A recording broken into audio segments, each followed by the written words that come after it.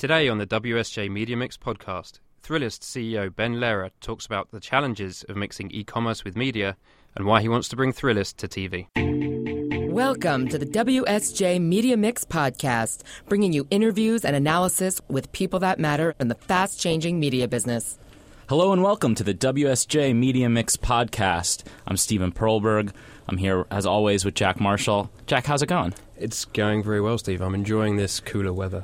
It's lovely out today. The UK, so the sun is shining. It's cooled down a little bit. We're very happy, and we're equally happy because joining us in the studio today, we have the CEO of Thrillist, Ben Lerer, is joining us. Ben, what's up? Hey, thanks for having me, guys. So let's jump right into it. You are known for two words, I think, in the media landscape, and that's content and commerce. I thought you were going to say good looking. Good looking, yeah. Well, that's for our other podcasts. Okay, got it. So content and commerce, you had sort of Thrillist, the digital media arm of your company, and last October separated that from Jack Threads as sort of the commerce side of the company, the sort of clothing, right, lifestyle wing. So, for a long time, you were of the opinion, I think, that those two companies could kind of work, or those two arms could work in tandem, but you ended up separating that.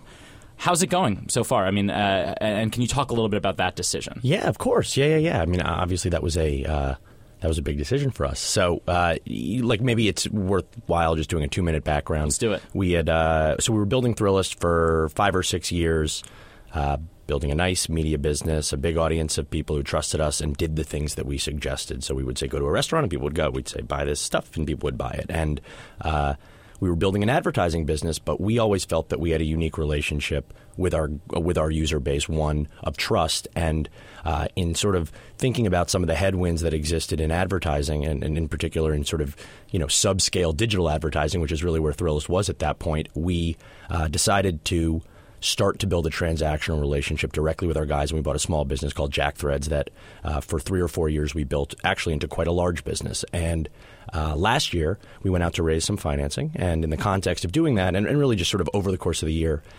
started to bump into some challenges in really operational challenges in how we would run two very different businesses with one management team. And so we had a team of people who were sort of media guys and girls, and got into a retail business where suddenly we were holding millions and millions of dollars of inventory and manufacturing stuff and dealing with things that just were sort of foreign to us. And in the process of doing that, we built a separate management team to handle the growing retail business. And lo and behold, we went out to sort of raise money. And in those conversations, it was really enlightening because investors came to us and said, look, you guys, media investors basically came and said, we really understand what you're doing over here at Thrillist, and we like it or don't like it, depending on sort of our tastes. But this other business is foreign but interesting. But were there other sort of retail investors that might be more comfortable with the other side? And then there were retail investors the other way. And there was a handful of folks who were really interested in sort of this idea of content and commerce that I'm a huge believer in, I remain a huge believer in. But the realities of the situation were based on the scale of the two businesses. They had very different cash needs. They had very different they were actually at different stages of growth. The industries that they were a part of were actually sort of not necessarily totally aligned in how later stage money thought about them, in terms of how strategics thought about them. So this was more about the investment piece? It was more, because you said you're still a believer in sort of the concept and the model. Well, so there's a few pieces to that. So one is I'm incredibly happy that we did it. We now own two businesses that are successful and at some semblance of scale versus one for sort of the amount of time and energy and capital invested. We have successfully split these businesses, and they're each honestly thriving separate from one another. I think that I'm a huge believer in the idea that these businesses should work together, but intermingling the teams the way that we did wasn't the right way to do it. It's also worth noting that the businesses themselves were quite different. So Thrillist started as a men's media company. Over time, Thrillist has grown to a much larger audience.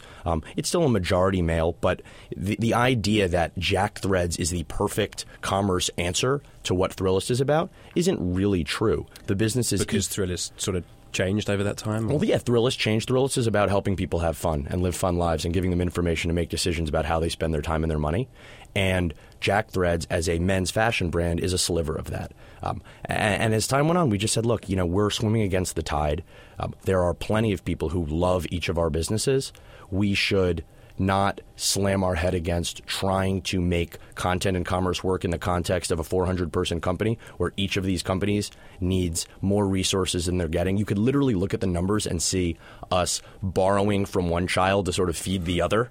And you could see a good quarter for commerce and a not as good quarter for media and vice versa. And since splitting them, just having the focus for each team to really bear down and operate the business that they're running has led to extraordinary growth for both companies. Really, and so I know it's a little cliche. I've said this before. The best 2 days in the history of the company was the day that we bought Jack Threads and the day that we spun Jack Threads. We created a lot of value in building Jack Threads.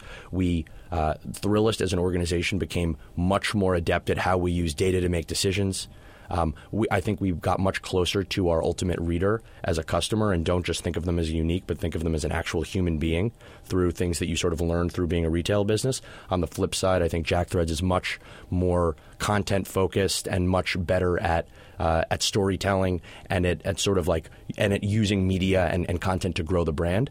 But the businesses are better off apart. I do believe at extreme scale, and extreme I guess is a relative term, but media businesses have an asset, which is access to audience. Advertisers pay them lots of money for access to that audience. And if you can be in the business of owning some of the advertisers and be the advertisee, there is true value there. We just weren't big enough. Because you've said this before, that traditional companies should sort of push into commerce, traditional media companies. Well, so think about sort of the media model as it stands today. So if you look back 25, 35 years to sort of the beginning of cable television, during the 80s, sort of every big cable network emerged at once. And obviously for the last sort of decade, those companies have been holding on very tightly to that old model and wanting it not to go away, where now there's some sort of, I think, real significant disruption starting to come to the linear TV model. And one of the knocks on digital media has always been, well, the TV model was so amazing because it had the dual revenue streams. How do you make up for that affiliate money that was coming in for the cable companies paying you? Advertising's not enough. Advertising's not enough. And so I think advertising is a lot more than it was 5 years ago when we bought Jack Threads. I think the tailwinds of pushing dollars digitally, the tailwinds around branded content, the sort of the consumer moving towards digital from TV has led to a much better case to be made for building big businesses that are advertising centric. But in reality, to build really giant digital media businesses, I think we all need to acknowledge that just selling advertising in the long run, advertising is one business, so is events. E-commerce. You see it across the board. I think digital media companies kind of trying to find those other revenue streams as advertising becomes more challenged. But usually, what you hear is, advertising, the outlook going forward isn't that great for just the ad-supported media business. But do you not share that view? You think the ad market is sort of getting stronger with branded content? Well, I think there's going to be winners. So I don't know that this is the perfect time to come in and for anybody or everybody to go and start digital media businesses. But I do think that there is always going to be real value for great content and for content that reaches lots of people in the places that they're consuming content. I think the same way that you had sort of the linear cable TV pipes as the most important distribution channel that existed 30 years ago. Today, you have a disruption that's come to the pipes. Their pipes are now owned by Google. They're owned by Facebook. They're owned by Snapchat. And the media businesses that perfect creation and distribution for those platforms and move faster than the traditional guys in figuring out monetization are going to have an opportunity to build really great advertising businesses. But it's not just everybody who's creating content on the internet is going to win. You have to have brands that matter, that stand for something, that reach real numbers of people in deep ways, that are the kind of brands that advertisers want to align themselves with, and that frankly can help brands tell stories in a world where all advertising is becoming opt-in. You don't have to consume any advertising messages that you don't want as a consumer, not just because of ad blocking, but because of the fact that there is so much content. So if you are a content creator, a media company who figures out how to help brands tell stories in your voice and in your experiences and environments and can help with creation, distribution, and measurement, I think there is a fantastic opportunity to build big media businesses online. But I do think you need to be open-minded to lots of different kinds of monetization. Commerce is going to be one of those kinds. The way that we approached commerce was it's like getting in a swimming pool. We got in at the very deepest end of the pool. We are going to design and manufacture clothing. We're going to hold inventory. We're going to launch our own brand. We are going to do everything that like a traditional retailer does all the way at this end of the pool. And what you see other folks doing is much more carefully and slowly going and doing a little affiliate commerce here. Affiliate links to Amazon, kind of experimenting. Exactly. And I think that the right way to do it is going to be specific to each company. The fact that Jack Threads is where it is today says that this did work for us, but we went about it worked sort of separately as the spinoff. Yeah, it worked as the spinoff. I think that for a media company the size of ours, with the financing that we had, we got in a little too deep, and they're probably somewhere in the middle of the pool would have been a better place. But what we've learned and what we've experienced, and I think sort of like how we went about commerce is I in no way, shape, or form look at that as a failed experiment. I see that as something that was incredibly crucial to the future of our media business, that's going to create a lot of value for our employees and our investors. But it was hard. All right, we're going to take a quick break. We'll have more with Ben right after this. Hi, this is Jason Gay, sports writer at the Wall Street Journal, and I have a podcast called Free for All. And guess what? It's not just sports. We'll also talk about some real estate, some music, some culture, some fashion. I could talk about fashion. It's the Free for All. Become a subscriber on iTunes. Follow us on Twitter at WSJ Podcasts, and check us out at WSJ.com/podcasts. WSJ Podcasts. Listen ambitiously. Now, back to the show. All right, we're back with Ben Lerer, the CEO of Thrillist. Ben, we're talking a little bit about television. You've been on the record as saying, you're in talks with TV partners. I think a lot of digital media companies right now are talking big game about their TV ambitions. And it seems like we're really in the early days. There are not a lot of digital media, traditional media TV things that are like, okay, we're out there. I think BuzzFeed sort of has a movie in the works. There are some, Vox has a show in the works with FYI. But I'm curious. There's Vice. Of course, there's Vice, yeah. That would be the best example, I think. But what are you guys doing in that space? Or what kind of conversations are you having with networks? Well, I think the way that you said it is very right. This is early stage. And I think there's probably a bunch of companies that are having conversations that are sort of similarly situated. Here's the sort of the way that we think about it, which is we have a brand with a sort of discernible voice and discernible reason for existing, an audience that is vast and that cares about what we do and we believe will be interested in sort of the platforms that we go to. We have a bunch of advertisers who are very supportive of our brand and the partnership that we have, and I believe would follow us to different mediums. And we have very broad aspirations to think of Thrillist as we want to build a global entertainment company and reach as many people as we can. TV, while it is under attack and while we are going to see the thinning of the bundle, so to speak, it's not over. There's still there's money to be made there. There's money to be made, and there's also brand. There's gravitas to be had. So you say like a thinning of the herd in terms of the bundle, but are we going to see like a thinning of the brands? Because, I mean, to Steve's point, like, a lot of the digital guys are talking about getting into TV. The legacy guys still have strong brands. So, I mean, is there enough sort of demand for all of this supply? Well, so I don't think you're going to see a lot of folks go the route that Vice has and get their own networks. That's not something that, or I don't believe that you're going to see a lot of that. I also think there's been a bunch of people who are sort of knocking Vice and saying that it's not working over there. I don't know the specifics, but like so far. Do you share that view? I mean, I don't actually have a clue. I mean, as far as I'm concerned, it's working because they're on TV, they have their own network, their business is thriving, which we all know, and their brand is huge. Like, congrats. They're doing just fine. I'm not too worried about Vice right now. I don't know if that content is, I don't know if the audience who they claim to reach is watching linear TV with enough regularity that it's really going to make a difference from a ratings perspective. But I think you can put Vice in the congrats they already won bucket.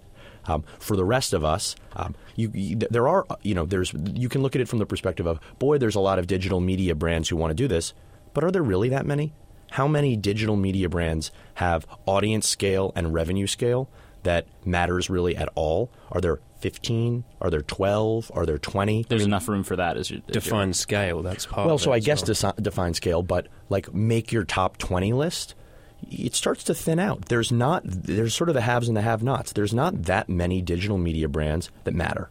And the ones that do, and I would say matter to the tune of tens of millions of dollars of revenue or a very clear path to it, and tens of millions of users through a combination of owned and operated and distributed who actually care. There's not all that many brands that really matter from a digital perspective. And I think the TV companies are generally not perfectly positioned right now to thrive in digital because of the cost structures that they have set up and the fact that they have to spend so much time and energy sort of defensively protecting their turf. It's not to say that some of these guys aren't going to be hugely successful by acquiring or investing into the digital leaders, but there's not 10 million people trying to compete for this space. There's a broad handful of digital media brands that matter, and I believe through the conversations that we've had and that other portfolio companies that we have at LHV have had with traditional TV, the TV guys are happy to think about partnering with digital media companies to bring them in to create new kinds of programming. And I actually does that work on television? Because you say sort of the traditional guys might not have the sort of expertise digitally, but then by the same token, can digital companies really make TV content? I mean, when I think of digital video, I think of a sort of above shot of a very cheesy burrito that looks delicious on Facebook, or kind of a 5-minute or 3-minute video. But is that going to work on television? So I honestly think TV is the first place where you can see truly natural partnerships between traditional and digital, where both sides respect each other. Digital respects the fact that they don't know how to make TV, and I can speak for myself.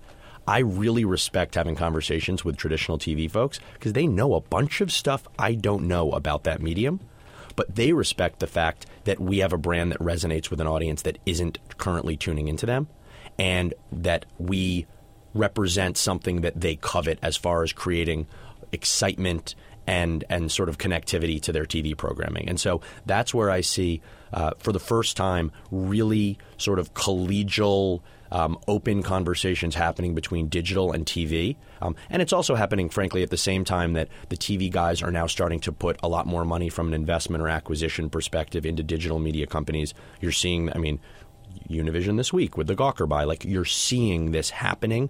The TV guys are starting to say, okay, sort of uncle, we acknowledge the fact that we can't just protect our former turf and we need to move forward and we need to start to put big bets in the digital space. You've seen NBC obviously be very aggressive and I think set themselves up well to potentially own some of the most important assets of the next generation with Vox and BuzzFeed. With Vox and BuzzFeed and some other feelers that they've put out there. You're going to see more of these deals happening. I've also said this before, so but this idea that like 10 years later we're an overnight success, finally it is, I think that the folks who we've always thought of ourselves as disrupting have all come to acknowledge that there is some things that the digital guys do really well that they're just not going to be able to build themselves, and that they're going to need to partner into or invest into or even potentially acquire into. And at the same time, I think the digital guys are saying, we've developed all these incredible skills, we've built these big audiences. This is not just a straight road ahead to extreme scale. We are going to have to find ways to build our brand linearly, to build our brand in ways that some of these traditional TV companies have a better understanding of. And I think you're starting to see more natural partnerships form where everybody realizes they have things to learn from the other. So what does that mean for you at Thrillist going forward? 'Cause obviously, sort of post the commerce piece, you talked about obviously the importance of scale when you're trying to sell advertising. You guys, I think, are around, what is it, 16 million uniques ComScore to your... Yeah, I think, ComScore is one way to do it. I think now because of distributed media, the idea of the people that you're reaching on other platforms plays a role as well. But we are not selling extreme scale today. I think scale does play a role. And as you look towards the future, one of the things that I spend a lot of my time on is how do we add audience heft not just like tonnage, but how do you reach more people in more meaningful ways? And so we've done that through vertical expansion. We've done that through starting to really build out very specific content focuses. Is that part of the reason that you moved a little bit away towards this typical sort of men's media? That there was more terrain out there to explore? That wasn't like some purposeful thing. It was a matter of the content that we created was really not about, it wasn't about girls, and it wasn't about sports, and it wasn't about like guys' fashion. It's about food, and it's about travel, and it's about things that like you don't need to be a man to do. You just need to be a person. And so that in some ways that was self-selecting. The tone hasn't changed at all. It's sort of generally like more like a little bit more masculine. That being said, it's not written all by men. It's just got I don't even know if it's masculine. It's just sort of like the voice hasn't been the thing that has changed, the way that we've distributed our content. And so Facebook is going to generally, like, women share more in Facebook than men do. Like, there's going to be some pockets of users who we're going to reach through new means that are ultimately going to sort of change the makeup of the audience. But generally, we're going after like people who have not yet given up on the idea that life should be fun. Does that also change the type of content that you produce? Because as you say, I mean, when I think of Thrillist or when I encounter Thrillist, it's often through search. So if I'm looking for like the best place to get a cocktail in, name a city. But I mean, that seems to me to be more sort of searchy. Yeah, I mean, I think utility plays a huge role. We get, generally speaking, about a third of our audience comes through search, answering those kind of questions. A third of our audience comes through social, and a third of our audience comes through direct. So people who have just sort of built a relationship with us either through email or through just typing in our URL and coming and using us as a utility.